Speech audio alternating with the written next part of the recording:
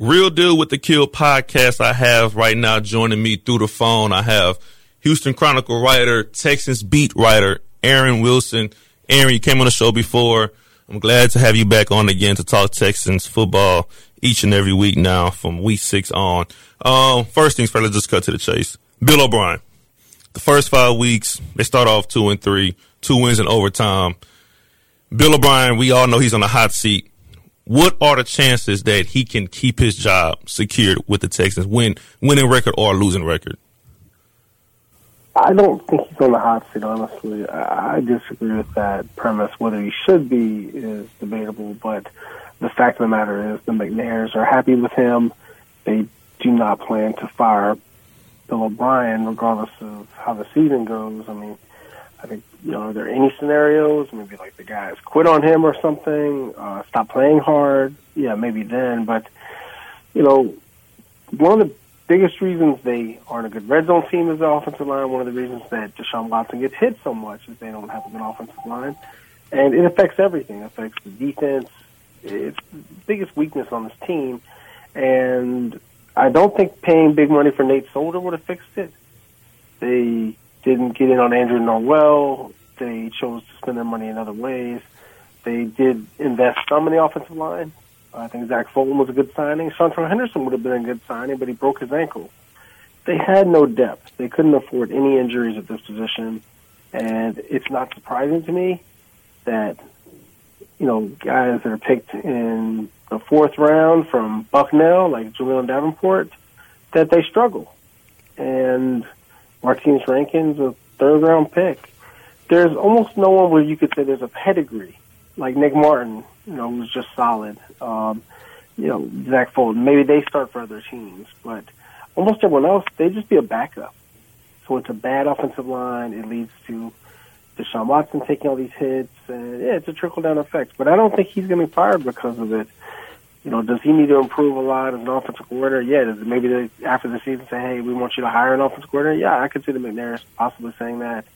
But for right now, yeah, they're just going to ride with Bill O'Brien and Brian Gaine, and this is the plan that they have, and they just signed them to those big extensions and spent a lot of money, and they would have to eat those contracts. I don't think the McNairs care that much about having to, spend the money. It's just a matter of they won't do it. And they're pretty patient. I think they're going to stick with Bill O'Brien.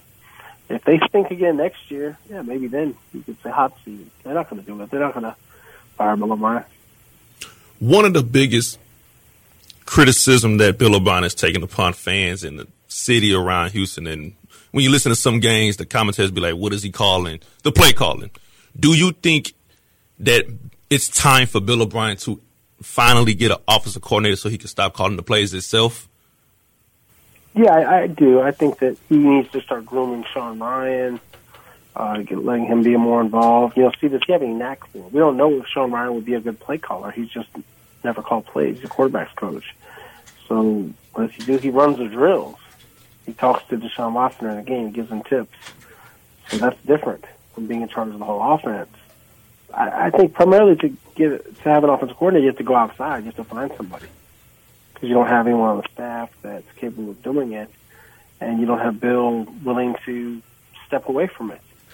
So it's unlikely that he would fire himself as offensive coordinator and go find somebody in the offseason. I don't think he has intentionally wanted to have somebody on the staff that could potentially take over those reins. So, no, I just don't see it.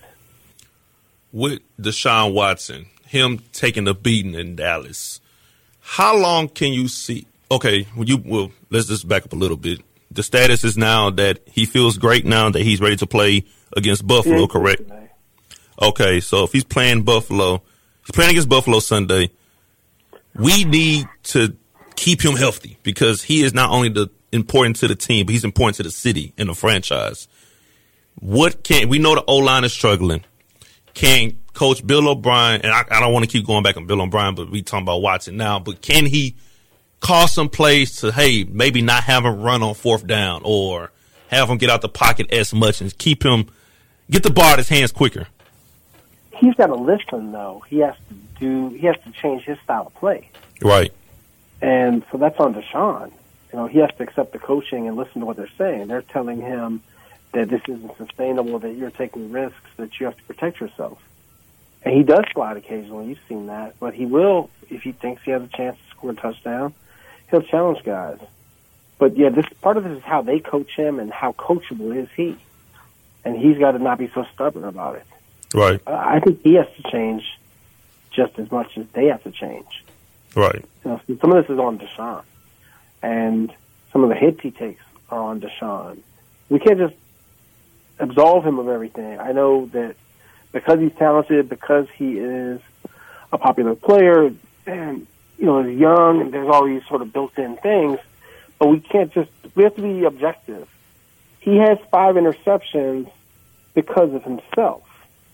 He shouldn't have that many interceptions. He takes undue chances. Some of the jump balls he throws up, the receivers should do a little better job. But, yeah, I think we have to, as much as we appreciate Deshaun's ability, his potential, the style he plays with, and I love the way he plays, but he needs to get better. Right. And that's a fact. Yeah, he's on pace for 5,000 passing yards. That's great. And about 20 touchdowns, and those are good, but he's got to get a little better. Right. Patrick Mahomes is playing better football than Deshaun Watson. He is. He's one of his peers, and he watched his whole rookie year. So, yeah, I think Deshaun has to get better. I think Deshaun will tell you that, too. He has to play better. The Texans secondary, kind of blah. Ever since the franchise started in 2002, the secondary has been like blah. Even though they've been number one in pass defense and defense in the past. But this season, you got Jonathan Joseph, who signed an extension.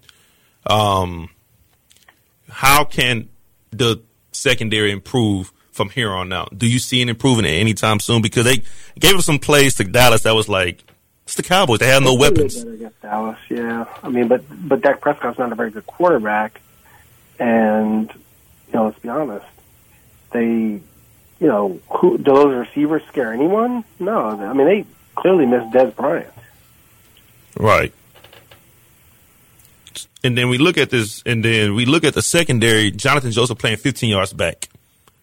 We look at Kareem Jackson at times. He has his moments. He had a good game against Dallas. I like Justin Reed. When you watch the Texans practice this week, what was the mentality of the Texans pass defense? Because we know what the front seven is going to do each and every week. But the secondary, that's the big question for me. Right. I mean, they didn't really have good corners when Aaron Colvin and Kevin Johnson were healthy. So, Jonathan Joseph has to play with a big cushion. He's 34 years old. He's lost a step or two. I think the best 4 right now is having Jackson play corner opposite Joseph and having Justin Reed, the rookie, play opposite Tyrann Mathieu. And that's what you got to ride with at this point. But to me, Jackson was always better than Colvin and Johnson. He just happened to be their best safety to start next to Tyrann Mathieu as well. So, yeah, is he great? No. Is he solid? Yes. At least he hits somebody. He has a little bit of pop. Right. He makes a couple plays. So, no, that's their best group. One of the problems besides Colvin being hurt is that Colvin wasn't worth the $34 million. Colvin looked good in Jacksonville, I think. He was okay, but mostly because he's playing with A.J. Bouye and Jalen Ramsey. Yeah. So they overrated his talent.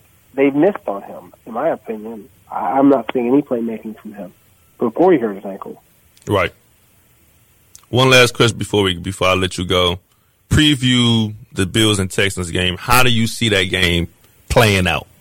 If they stop the run and confuse Josh Allen a little bit, they'll win the game. I don't see Buffalo giving them that many problems. This is a very winnable game. The Bills receivers are sorry. That's the worst receivers in the NFL. They're worse than Dallas. Allen has a lot of tools, but he gets confused. This is a veteran defense. This is Romeo Crennel. He should be able to disguise a lot of stuff. They should be able to rush. They're not going to be able to block Clowney a lot. And on the other side of the football, yeah, Jerry Hughes and those guys are ballers. I think Kyle Williams is really good. I think Tre'Davious White is all right. They have him shadow. They have him stay with the number one. But do I think he can shut down DeAndre Hopkins? No. And I think he can get open against their other corner. In my opinion, this is a game, you should win it. I don't know about blowouts, especially with the way the Texans played, but, in the red zone. But this is a real winnable game. Yeah, I'd be surprised if they're not 3-3 after Sunday. I hope so. And I appreciate you coming on the Real Deal with the Kill podcast. Subscribe to the podcast on iTunes, Google Play, Spotify, YouTube. There you have it. Aaron Wilson, Akil Williams, Real Deal with the podcast. We out.